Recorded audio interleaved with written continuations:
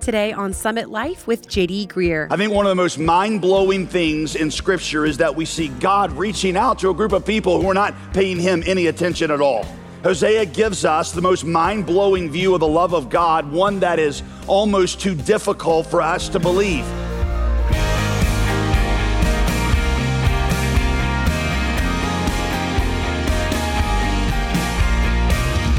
Welcome back to Summit Life with pastor, author, and apologist J.D. Greer. As always, I'm your host, Molly Vidovich.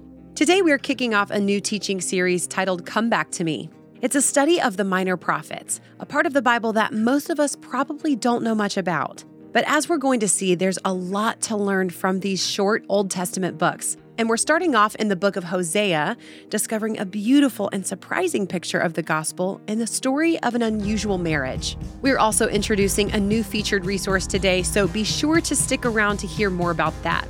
Pastor JD titled today's message, Scandelous Love, so let's join him right now in Hosea chapter 1. For the next few weeks, we are going to dive into a collection of books that you have probably skipped right over in your Bible reading. And that's because they contain difficult names like Habakkuk or Haggai or Malachi, the great Italian prophet. In the Hebrew Bible, the 12 minor prophets that are the last part of your Old Testament constitute one book, often referred to simply as the 12 or the book of the 12. Most people skip right over them because first, they're called minor. And so you think, well, how important can they actually be if they're called minor? And second, if you do read them, they tend to sound pretty gloomy and doomy. But these 12 books are not called minor because they are unimportant. They are called minor because they are short. All right, and we all like short things, right? Prophets like Isaiah and Jeremiah, they tended to write these really long, verbose books. The minor prophets were more like, think of them as the most popular blog post of ancient Israel that got repeated around. These were mostly written after Israel had turned its back on God. And so in the minor prophets, God lays out his plan for restoration for Israel. And he points forward to a coming Messiah who was going to heal and to redeem what Israel's sin had messed up. The good news for you is that if you have a life that you have messed up because of your sin, then these books are written for you. That's what they're written about, is they're written about people that have brought misery into their lives because of dumb decisions that they've made. And honestly, I don't know any one of us that would say, yeah, that's not me. All of us have made these decisions. This is about the path of restoration and the path of redemption. Plus, like I've told you, if you are a Christian, one day in heaven, you are surely going to run into Nahum and Habakkuk and Malachi, and they're going to come up to you, I promise you, and they're going to say, how'd you like my book? And if you've never read it, then you're going to be embarrassed and it's going to be awkward. And my job is to save you from that moment. So we're going to spend a few weeks in the minor prophets. Hosea is the first of the 12 because Hosea sets the stage for everything that's going to come after him. In this book, he's going to give us one of the most bizarre and yet riveting illustrations of what God's love for his people is actually like. Honestly, it's downright scandalous. But first, let me get into that through a story of my own. I had to fly to Florida this week for a meeting down there. And when I got to the airport, I got the good news that I had been upgraded to first class, which is always a really good day, right? And so when I got upgraded to first class, I went and took my new seat in first class and sat down right next to Mike Huckabee. I know who Mike Huckabee is. I've watched all the presidential debates. I've even seen his talk show a few times. I know who he is, but honestly, in that moment, I don't have on a filter for sitting next to a celebrity. So all I know is I recognize this guy from somewhere. And my first thought is, I think he's one of my seminary professors from years ago. The second thought I had, and I kid you not, is maybe he is a leader at one of our campuses that I just haven't seen in a while. And you know, the worst thing to do in a moment like that is to act like you don't know the person. So I just am always like, try to be super friendly. And I'm like, hey man, how's it going? Things going all right for you? And he just kind of looks up at me and he says, well, hi there. And the moment that the words came out of his mouth, I was like, oh, you idiot, that is Mike Huckabee. So I sat down next to him, and I thought, my second thought that I had was, sometimes, occasionally, I'll sit on a plane, somebody will sit next to me, and they've been to our church one time, and they're like, hey, I got, the pastor for the next 2 hours, and I'll just ask him a bazillion questions, and maybe not, I get annoyed. And so I was like, this is my turn to be annoying. I get to ask him every political question I can think of for the next 2 hours.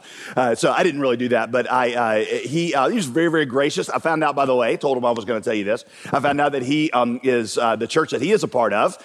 He is a part of the parking team at his church, and he picks people up in the parking lot in a golf cart and drives them to the front door of his church. You better believe I will use that the next time we try to sign up volunteers for our parking team. Oh yeah, you're too important and too busy on the weekend for you to volunteer. He said one day, I picked up this little older lady in the parking lot. I got out of her car and she hopped in the golf cart. And so after about 30 seconds in silence as we were driving toward the door, she said, "Anybody ever told you you look like Mike Huckabee?" He said, "Well, yes, ma'am, I've heard that before." And he said, we drove on another 10 seconds. And she said, "Anybody ever told you you sound like Mike Huckabee?" He said, "Yes, ma'am, I've also heard that." So we pulled up to the door and she looks at me and she said, "Are you Mike Huckabee?"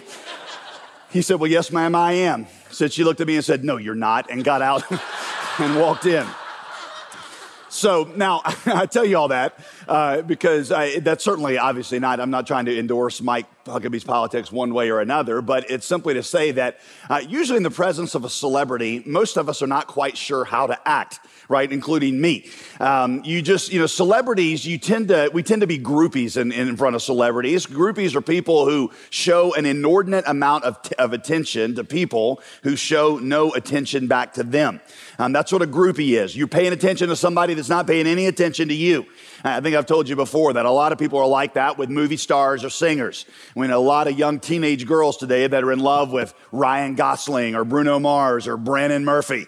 And you adults, by the way, don't judge, because I know for a fact that some of you ladies, when you were in middle school, you were convinced that you were going to marry Donnie from New Kids on the Block, right? Instead, you married Phil from accounting, a responsible man who is slightly overweight, balding, and wears penny loafers.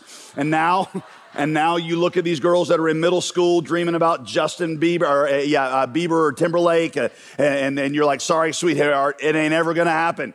And maybe you say that with a little bitterness in your heart. Maybe you say that, but you know what? That's okay, because part of discipling the next generation is teaching them to live on planet Earth.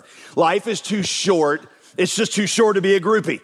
A groupie expresses inordinate amounts of love towards somebody who shows no interest at all in them. I think one of the most mind-blowing things in Scripture is that we see God taking that posture with the sinful human race. Not, of course, in the sense that he is enamored with our greatness, but in the sense that from the very first pages of Genesis to the final chapters of Revelation, we see God reaching out to a group of people who are not paying him any attention at all. Which brings us to the book of Hosea. Hosea gives us the most mind-blowing view of the love of God, one that is almost too difficult for us to believe. Hosea chapter 1, verse 2. Hosea has to go down in history as the man who received the worst ministry assignment ever. Hosea 1:2, go and marry a prostitute and have children with her. You seminary students, how would you like for that to be your assignment when you graduated from seminary? All your friends are getting assigned to churches or writing books or taking teaching posts, and you're told to go marry a practicing prostitute who's going to continue on in her prostitution. By the way, to make matters worse, look in verse 3. Her name was Gomer. Hey, if you're looking for biblical names for your daughter, I would not suggest you choose Gomer. Okay, the only other Gomer I know is a dude, and it was a goofy private on the Gomer Pyle. But God had a purpose for this. Verse 2. This will illustrate how Israel has acted like a prostitute by turning against the Lord and by worshiping other gods. Spiritual adultery might be the primary biblical illustration of sin. It's a very gripping analogy because there are few things that tear your heart out as a spouse as much as adultery. Adultery is a betrayal of love. Adultery is when you give to somebody else what you really ought to be finding in your spouse. You know, it's interesting, if you read the book of Hosea this week, you might have noticed this, that one of the primary sins that God identifies in Israel is that she looks to other nations for help instead of looking to God for help. When Israel was afraid, when she faced financial worry, when she was worried about her harvest coming in that fall or that spring, rather than turning to God, they ran down to Egypt or Assyria and they said, "You got to help us." Now, that may not on the surface sound that immoral, but you see, what had happened is something had replaced God in their heart as their trust and their love and their treasure. Our primary sin is that we have let other things take the place that God is supposed to occupy in our hearts. So let me just ask you to consider, where is it that you turn first when you are worried? For example, say that you're single and you really want to be married, or say that you're lonely and you're not happy with your life. What do? Do you look patiently to God doing things His way, or do you take things into your own hands and do them your way? You see, I know that we have people who come to our church every week who are, for example, living with somebody that they're not married to because they just don't want to do it God's way. They're not content to be patient and wait on God, so they've taken matters into their own hands.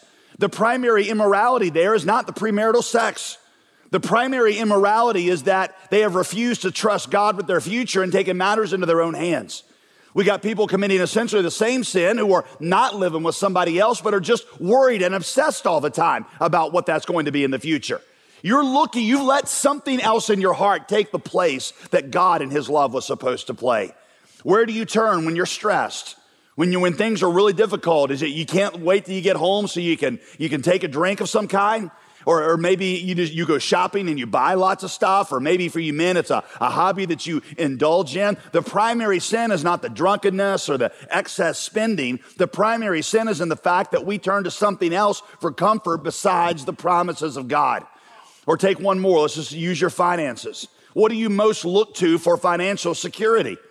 Listen, I want you to understand this. One of the reasons that Scripture makes such a big deal about tithing your first fruits back to God is that it reveals who or what you really trust with your future. God does not tell us to tithe our first fruits, which means 10% of everything He gives to us. We give the first 10% back to Him. God doesn't do that because He needs money. He doesn't do it because He's trying to test your generosity. He does it because He wants you to see who you really trust for your future security. If you trust money as your future security, of course you can't give it away. You'll say things like, well, I can't give that away because what if I have a rainy day? And what if I don't have that one day when I need it? I got to have that for the future. And when you say that, you are revealing with your own words what your real immorality. Well, the real immorality is not withholding the 10%. The real immorality is that the trust you ought to be giving to God about your future, you have put onto money. You're running down to Egypt, you're running down to Assyria just like they did. God was supposed to be their joy. He was supposed to be their delight, their confidence, their security, their trust. But Israel, like that prostitute, had sought those things in something or someone else, and that betrayal of God broke his heart. And so God said to Hosea, I'm going to illustrate that for everybody. So go love a woman who is going to be unfaithful to you. You're listening to Summit Life with Pastor J.D. Greer. We'll get back to today's teaching in just a moment, but we have a very exciting, brand new premium resource I wanted to let you know about. Starting today, we are offering all of our gospel partners and financial supporters a 21-day devotional and scripture guide through the minor prophets of the Bible. It shares the same name as the teaching series that we started today, Come Back to Me, and it's meant to help you further your study of what Pastor JD is teaching right here on Summit Life. This devotional is designed to help you spend 21 days reading, studying, praying, and applying some of the messages we find from perhaps the Bible's most understudied books.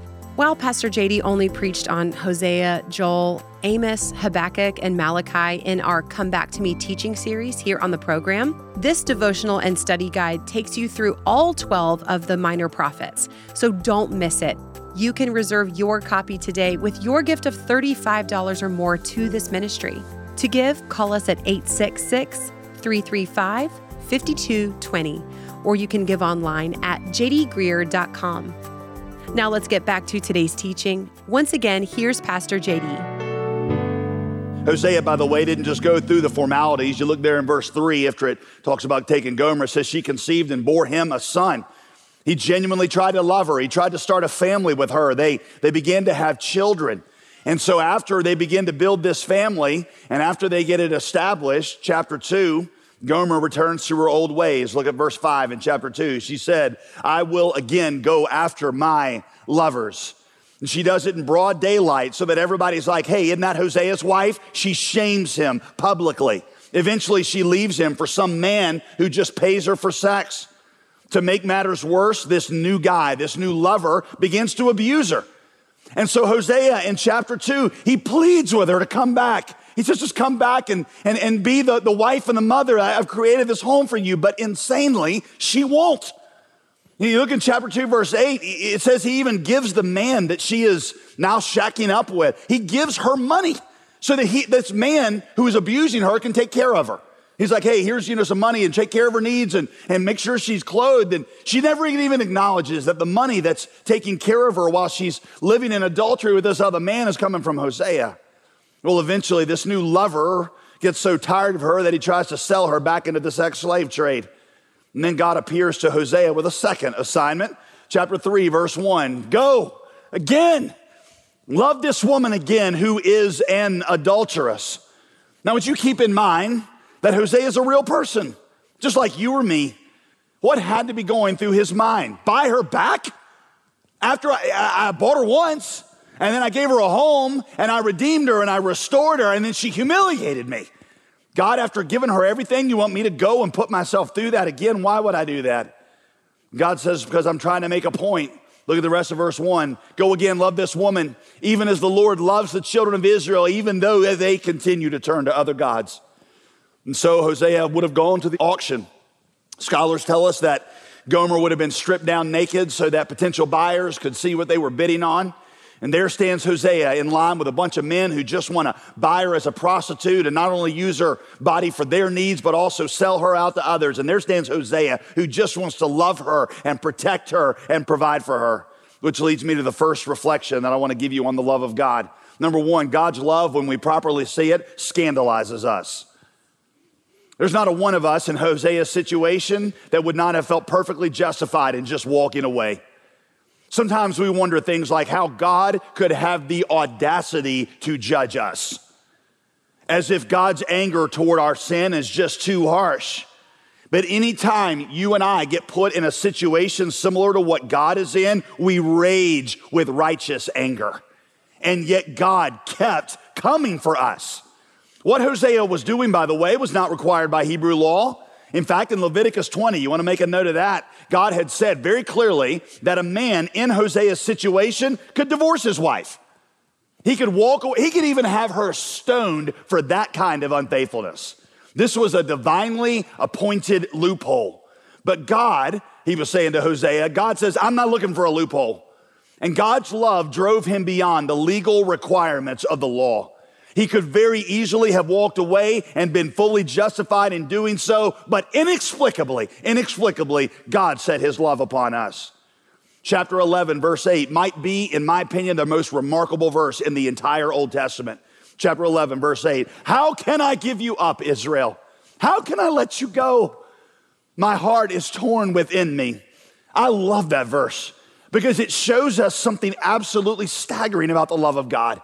The God who created all the universe, the God who created stars and galaxy, and the God for whom our planet is just a speck of dust in the midst of billions of specks of dust, and we're just a speck of dust on that speck of dust. That God had so united his heart with us that he couldn't let us go.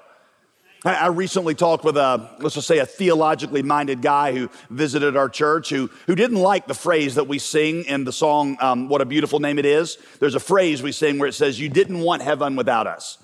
And he said, I don't like that phrase because it makes it sound like God is needy. Makes it sound like God's in heaven, he's lonely, and he really needs us to be happy. And so God came to earth to get us because he didn't want heaven without us and we were so important. And he says, I don't think we should ever present God as needy. And y'all, I understand that concern, but look at that verse. How can I give you up? How can I let you go? According to this verse, God bound up his happiness in ours. That's how you feel when you love somebody. Your happiness is bound up in theirs. It's like I told my wife when we had our fourth child, after our fourth child was 2 or 3 years old, I said, I don't think I'm ever going to be happy again. She said, why not? I said, because I've learned as a parent now that I can only be as happy as my least happy child. And now that I got 4 kids, statistically, one of them for the rest of our lives is going to be unhappy about something, which means at no point am I going to be able to rise above the level of their unhappiness, which means I am doomed to be unhappy until the day that I die. Because that's how you feel when you love somebody, right? Your heart is so bound up with theirs that you can't be happy until they are happy. That is how amazingly God feels about us. And what is even more amazing, listen, is that we weren't his children. We were his enemies when he does this. In Ephesians, it doesn't say that we were his wayward children, we were his enemies. We were children of wrath. God's choice to forgive us was not like me forgiving my daughter for telling a lie or for taking an extra cookie out of the cookie jar. God's decision to forgive us would be like me forgiving and bringing into my family a kidnapper who had murdered one of my daughters.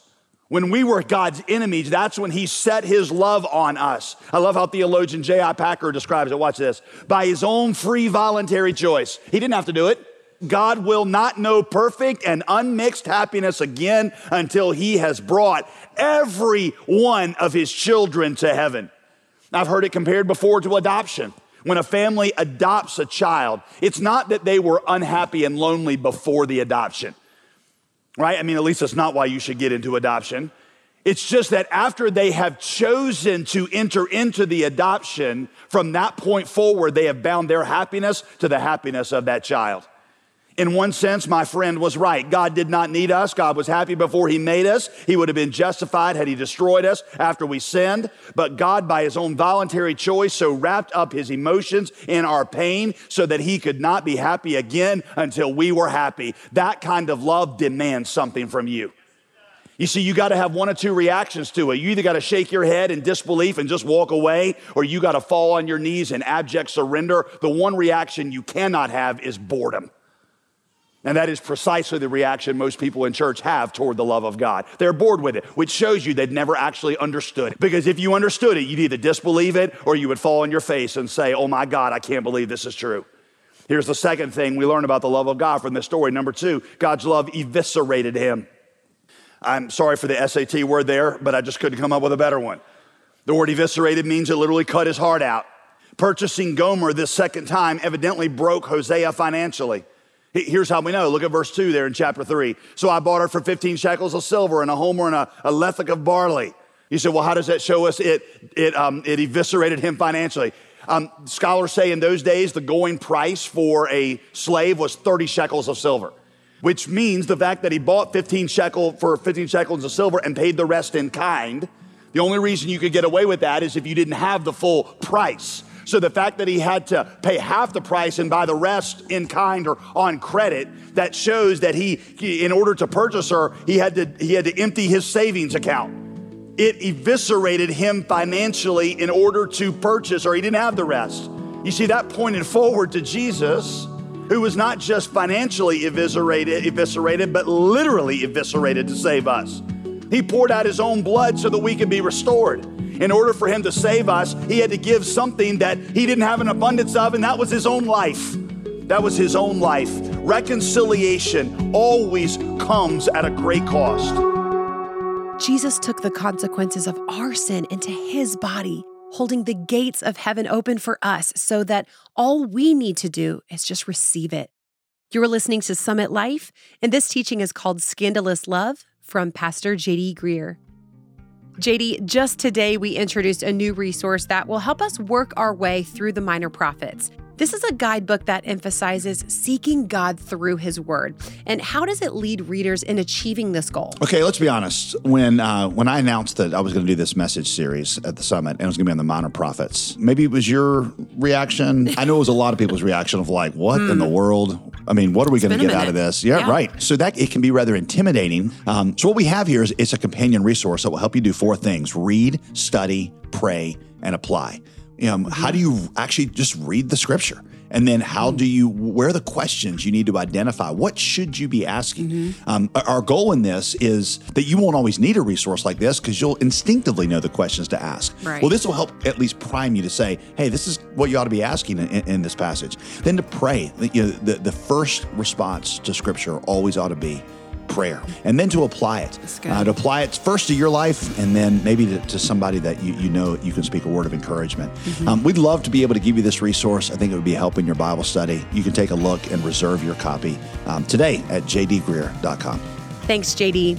To get your copy of Come Back to Me, just give us a call at 866-335-5220. That's 866-335-5220. Or give online anytime at jdgreer.com. I'm Molly Vidovich. So glad to have you with us. Hope you have a great weekend of worship, and be sure to join us next week as we continue our study of the minor prophets right here on Summit Life with J.D. Greer.